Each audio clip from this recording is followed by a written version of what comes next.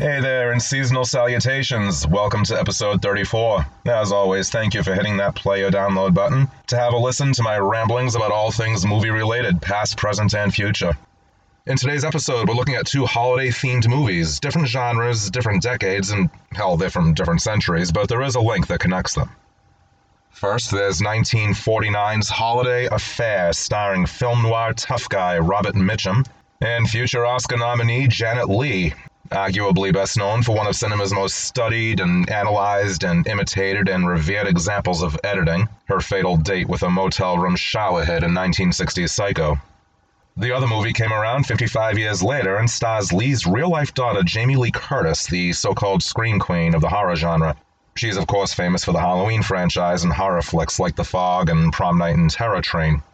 And for two actresses associated, for the most part anyway, with roles that involve shrinking away from the knife-wielding antics of sociopathic serial killers, it may seem counterintuitive to see them headlining holiday-themed movies that bring on the merry. But before we go any further, if recent conversations that I've had with a couple of people are any indication, there may be some listening thinking, Holiday Affair, what the hell is that? Well, let's just quote actress Lauren Bacall, as is customary at the beginning of each episode. It's not an old movie if you haven't seen it. To be fair, not all newly discovered films are the stuff of legend, but there's always a chance that you'll see one and embrace it warmly. I'm your movie-loving host, Frank, and this is Silver Screeners. To look at both Holiday Affair and Christmas with the Cranks, we'll follow the usual format of most episodes and begin with a spoiler-free plot setup of the films, and then you'll get the spoiler alert for a spoiler-filled list of behind-the-scenes fun facts. And finally, we'll close out with the trivia segment and listener shoutouts. So as the late, great Jackie Gleason always said, and away we go. It might help to put out there a couple of things about Janet Leigh. How's this for brief? In California, in 1927, there was a baby girl born by the name of Jeanette Helen Morrison. Fast forward to 1949, and she's an actress in her early 20s using the screen name Janet Leigh and signing on for the starring role in her 10th film, Holiday Affair. A modest little charmer directed by Don Hartman and based on the short story The Christmas Gift by John D. Weaver. Ms. Leigh is getting an acting career up and running, and in Holiday Affair she plays Connie Ennis, a World War II widow and single working mother raising her son Timmy, played by Gordon Gebert, in New York City. As the opening credits get underway, we're treated to the visual of what at first appears to be a train route winding its way through the mountains, but a second or two later we realize it's a train set. The thing goes around and stops in front of a structure with a sign on it that says Palm Beach. The camera pans to the left to reveal that the train set is on a display table with about 8 or 10 kids standing around and looking at it in utter fascination. These 8 to 10 kids are looking in 8 to 10 different directions, which means one of two things. They were told to look all over the place for a sense of realism when it comes to kids in a toy store at Christmas time, or they were photogenic but just can't act worth a shit. One girl can't even help herself and keeps stealing glances right into the camera lens. Anyway, there's movie tough guy Robert Mitchum behind the table playing store clerk Steve Mason, pouring flaky stuff from a box to simulate snowfall over the train set. The camera zooms out further to show the bustling atmosphere of this toy department. Back at the table, Connie Ennis, played by Janet Leigh, thrusts her head into the frame suddenly from the left, knocking 10 kids aside like bowling pins. And all out of breath, asks Steve, "Could you wait on me, please?"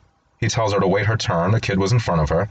She replies, "I know, but I want to buy one," meaning a train, not a kid. Steve begins the sales pitch, but she cuts him off and says, "I'll take one, complete with all the attachments and accessories." He gives her a suspicious look with good reason. She pays him in cash, the exact amount, declines any wrapping or delivery, and says she'll just take it with her. Well, alright then, Janet Leigh's bread and butter as an actress was apparently playing frantic characters who high-pressure the salesman. Remember the scene in Psycho when she's trying to trade in her used car when she's on the lam, having stolen $40,000 from her boss? That's the one I'd have picked for you myself. How much? Go ahead, spin it around the block. It looks fine. How much would it be with my car? You mean you don't want the usual day and a half to think it over? You are in a hurry, aren't you? Somebody chasing you? Of course not. Please. Well, it's the first time the customer ever high-pressured the salesman.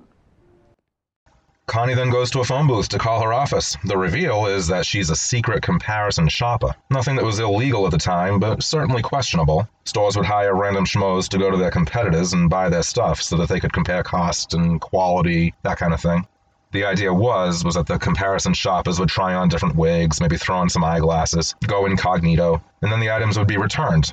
This was a real thing, but if you were caught, you would end up in a blacklist of sorts and not allowed to shop anymore in the stores you were trying to pull one over on. So that's how Connie puts food on the table and clothes on her and her son's back.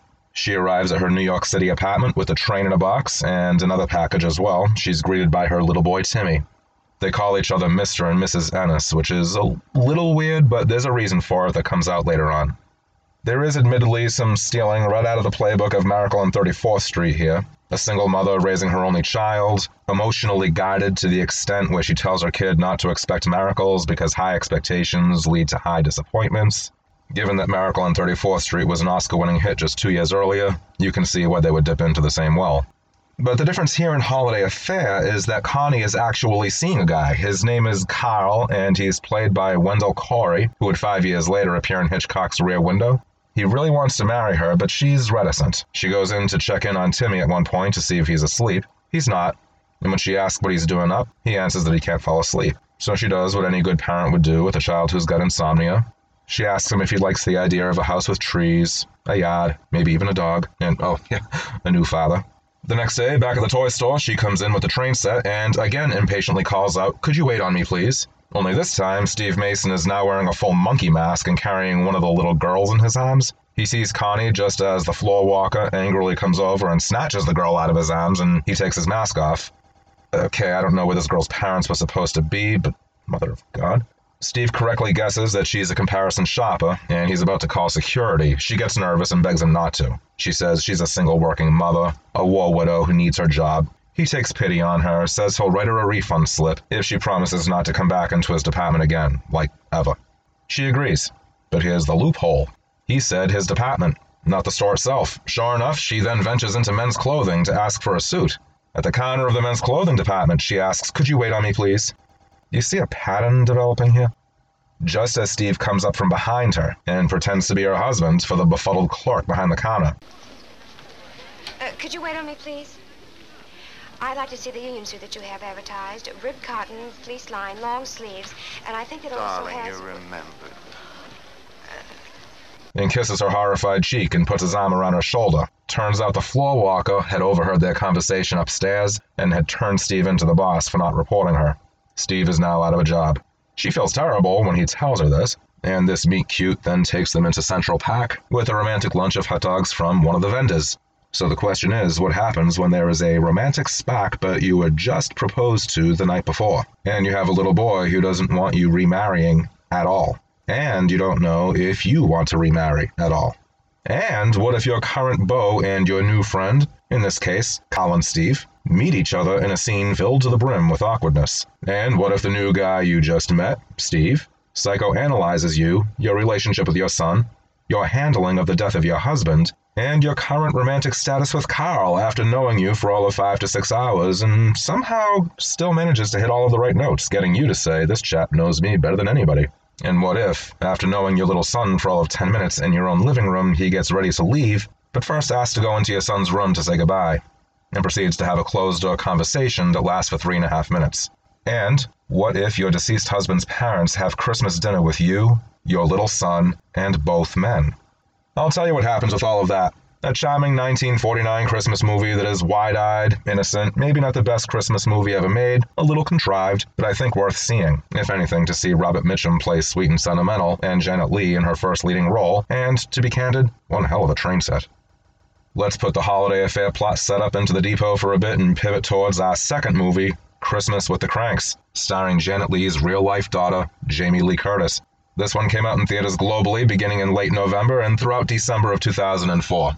This one is based on the novel Skipping Christmas by John Grisham, who of course has made a name for himself as a former lawyer turned author of such titles as The Firm, A Time to Kill, The Pelican Brief, all made into huge legal thrillers with A-list actors like Tom Cruise, Sandra Bullock, Matthew McConaughey, Julia Roberts, and Denzel Washington.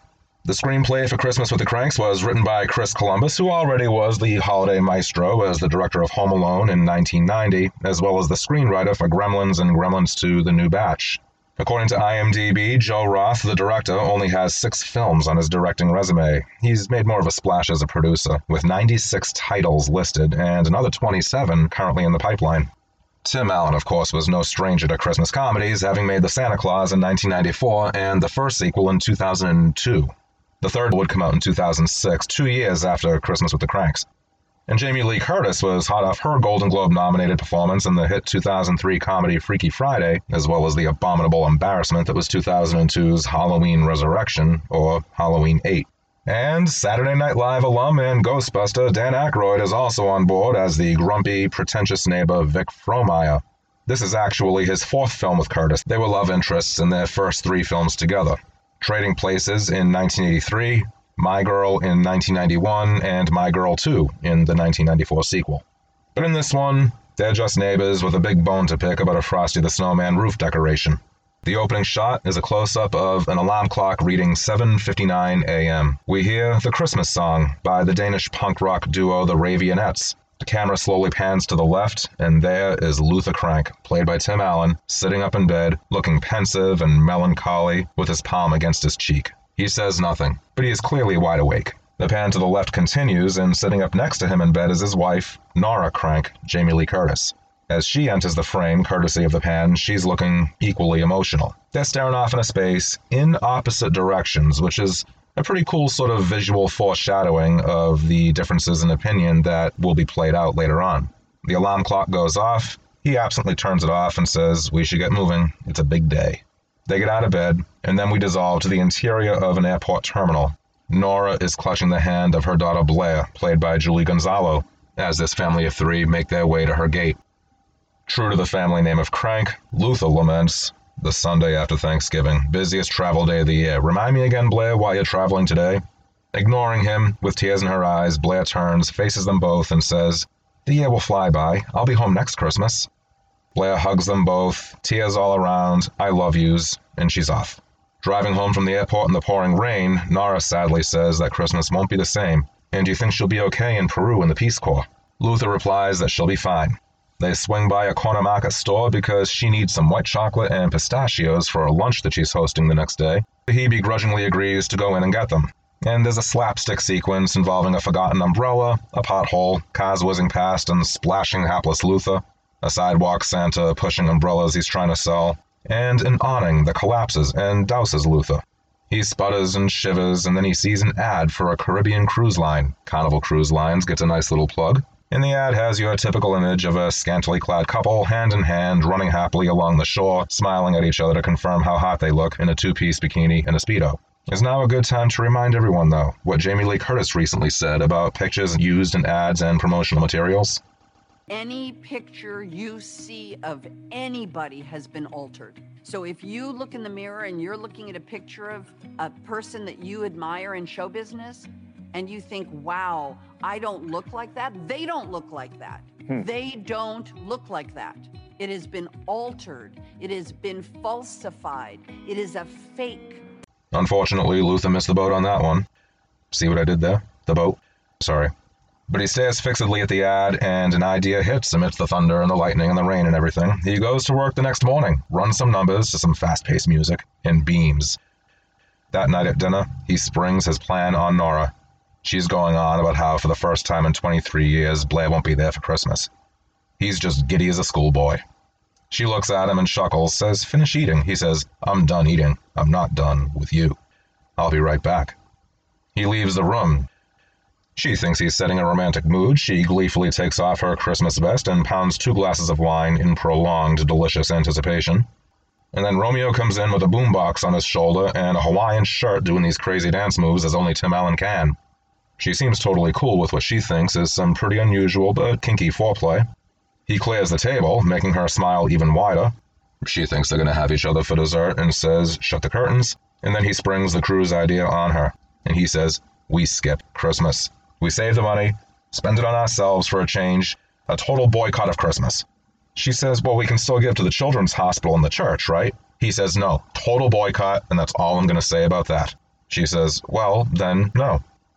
Later in bed, in a great touch of characterization, you see her reading Chicken Soup for the Mother's Soul.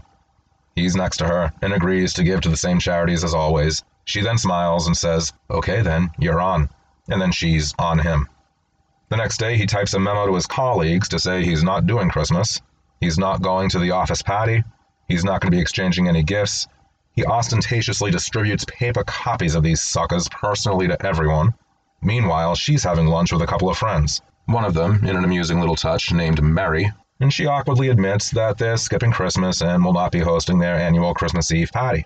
This takes the merry out of Mary as everyone in the restaurant stares at her in astonishment and disgust. Luther even tells a couple of Cub Scouts selling trees door to door that they're not buying a tree from them this year, that he's going on a cruise instead. The two scouts and the father therewith angrily stomp off, and then they rat the cranks out to their neighbor, Vic Frohmeyer, as Nora calls him, the unelected ward boss of the street, played by Dan Aykroyd. An epic intro close-up as he slowly turns to face the camera menacingly when he hears about the poor Cub Scout's plight. Vic Frohmeyer lives and breathes for this neighborhood. You should have just bought the tree. You didn't have to put it up. You could have left it in the backyard. Quiet. Why are you whispering, Luther? This is our house. I'm whispering for the same reason you're hiding behind that curtain. Hey, Walt. Luther Crank just stiffed the Scouts on a Christmas tree. Can you believe that, Mr. Frohmeyer?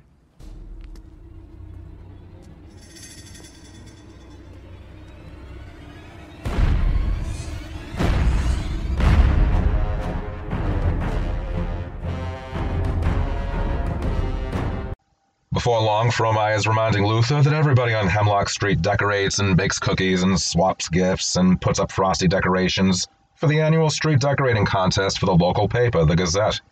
The guilt works on Nora, who protests to Luther that frosty is a neighborhood tradition. Luther's comeback is that frosty is a neighborhood decoration, and he will not be told by Frohmeyer what to do with his house for Christmas. This whole idea of skipping Christmas is his way of trying to convince Nora that they'll both be better off eliminating holiday stress and, on a deeper level, running away from the reality of the pain of missing their only child. He walks into work the next morning to cold and icy stares. We're talking polar ice cap. He's called Scrooge to catcalls of bah humbug. Meanwhile, back at home on Hemlock Street, directly across the obviously fake houses on the studio lot, that is, Hemlock Street, is an elderly married couple, the brutally insulting Walt Scheel and his wife Bev, played by M. Emmett Walsh and Elizabeth Franz. They do factor into the plot eventually, but I won't say how and why. There is an amusing sequence where Vic has his hands on his hips on the Crank's front lawn and hollers at their closed front door, "Nora Crank, we're here for Frosty," with a gang of kids on their bikes and a few other neighborhood adults. She's ducking under the windows and hiding behind curtains and calling Luther at work all panic-stricken. And we have a few horror movie music cues, the sounds of Jamie Lee Curtis shrieking and whimpering, and if this is not a deliberate, good-natured jab in the ribs to her revered status of scream queen, then I ask you, what is? It's not side-splittingly funny, but it works. She gets into her car and drives slowly out of her garage and begins to make her way down the street when suddenly Michael Myers jumps into the frame out of nowhere. Nora? Nora, stop the car. Stop the car. Please. Now, please. Talk to me, Nora. Give us Frosty. Please. We just want Frosty. Talk to me, Nora. No, wait, actually, Dan Aykroyd, sorry. There are more amusing scenes involving tanning booths and a local priest, and a randomly inserted subplot involving a burglar who disappears from the film just as suddenly as he shows up. A memorable reaction to a Botox injection, but let's end the setup here. I'm not going to go on record as saying that Christmas with the Cranks is the best Christmas comedy ever. It's uneven, it has way too many false endings before the credits actually do roll. But it's a fun watch if you're willing to put all logic and common sense and anything remotely related to reason aside for about 85 minutes or so. There's a plot twist about halfway through, which I'm not going to reveal, and then the story veers off into a different direction, where the momentum does pick up before, like I said, sputtering out towards the end when it can't seem to make up its mind what the final scene should be. The movie is not compulsory holiday viewing, but I wouldn't call it one for the Razzie Awards either. Alrighty-roo, so now let's issue the spoiler alert as we dive into a few behind-the-scenes fun facts for both films. So if you want no spoilers, hit pause now, go watch the movies, and then come back and finish this up. It will be waiting for you. We have 3 facts for each film for a grand total of 6, and first up is Holiday Affair. Number 3. Janet Leigh was only 14 years older than the actor who plays her son Timmy. He was born in 1941, which would make him about 8 years old at the time of the production, while she was only 22. Number 2. If you're familiar with the name Bosley Crowther, then you probably know that he was one of the famed film critics for the New York Times for years. His review of Holiday Affair is inconsistent at best and what the f*** at worst. He wrote of Janet Leigh and Gordon Gebert, quote, "Miss Leigh covers up with pouts and dimples, a peculiarly shallow, selfish dame. As for young Master Gebert, he is simply not our idea of a genuine and winning youngster. However, no harm is done." End quote. No harm is done. Does he mean that the kid didn't burn down the set? I mean, what the hell is that supposed to mean? And number one. The movie lost $300,000 upon its initial release. RKO redid the poster in a vain attempt to remarket the film as a Robert Mitchum picture, the tough guy known at the time for film noir like Out of the Past. The new tagline read, "It happens in December, but it's hotter than July." And the new image has him standing behind her, leaning in her direction and grabbing her around the arm. She's dressed in bright red and looking up at him with an agitated look on her face. Festive indeed. As for Christmas with the Cranks, try these on for size. Number 3. Towards the end of the film, when Luther and Nora are frantically trying to throw together a Christmas Eve party for Blair and her new fiancé, and Luther is hanging upside down from the roof after an epic frosty fail, look carefully at the firefighters who come to rescue him. You can see when they pull out the ladder, one of the firefighters in the background got bonked off the head, knocking him sideways. Somehow it made it into the final print of the film. Number 2. Tom Poston, who plays George in TV's Bob Newhart in the 1980s, appears here as a horrified Father Zabriskie when he takes an unexpected gander at Luther in a Speedo and Nora in a two-piece bikini. He worked with Tim Allen before. He made several appearances in the 90s on Allen's hit sitcom Home Improvement. So too did M. Emmett Walsh, who plays the prickly neighbor Walt Scheel. And number 1. When Luther and Nora are hiding behind the curtains and looking out at Vic Frohmeyer on their front lawn, Luther turns to her and says, "Frohmeyer has a problem with us skipping Christmas this year? Who's he going to call?" An obvious tongue-in-cheek reference to Ghostbusters, which Aykroyd co-wrote and co-starred in back in 1984. And now it's time for the final segment of today's show, the trivia. There was no poll this week, but in the last full episode, we celebrated the 75th anniversary of It's a Wonderful Life, starring Jimmy Stewart.